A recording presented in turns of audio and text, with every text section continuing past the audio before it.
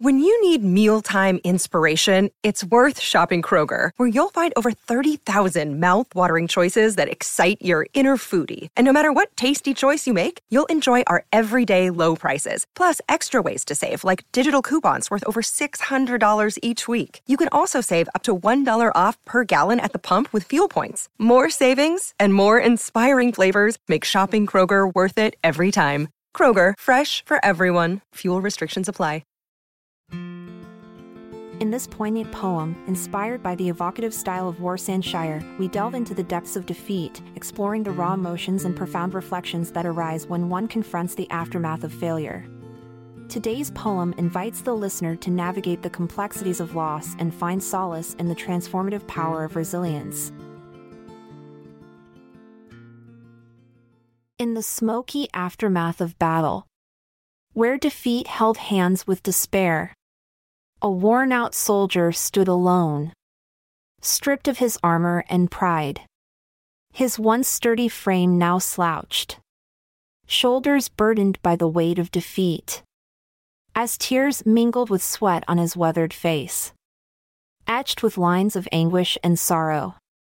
His eyes, once sharp and determined, now dimmed with the flickering of hope, held memories of comrades fallen, of victories turned to ashes. He walked on, with heavy footsteps, each one a resounding echo of defeat.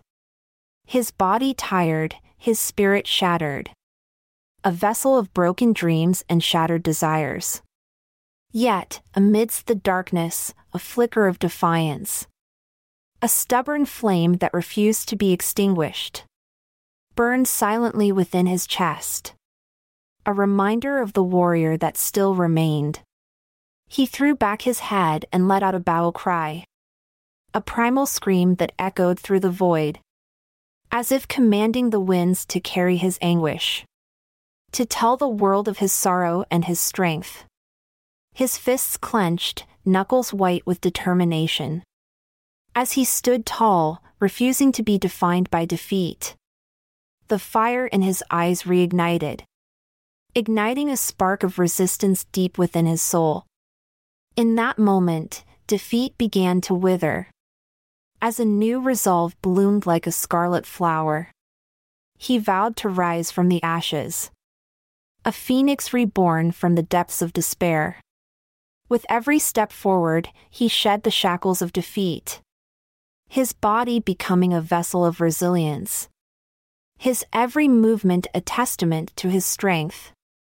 As he walked on, head held high, chest expanded, no longer defined by failure, he forged his own path with every stride, his presence a symphony of victory and resilience, a living testament to the power of the human spirit. For even in the face of defeat, he refused to be defeated, choosing instead to rise, to thrive, to conquer. His body language, facial expressions, and actions, telling a story of triumph against all odds. I'm Amalia Dupre. As we bid farewell, we're grateful for your ear. Stay tuned to tomorrow's poem for words that will endear. This episode is produced by Classic Studios.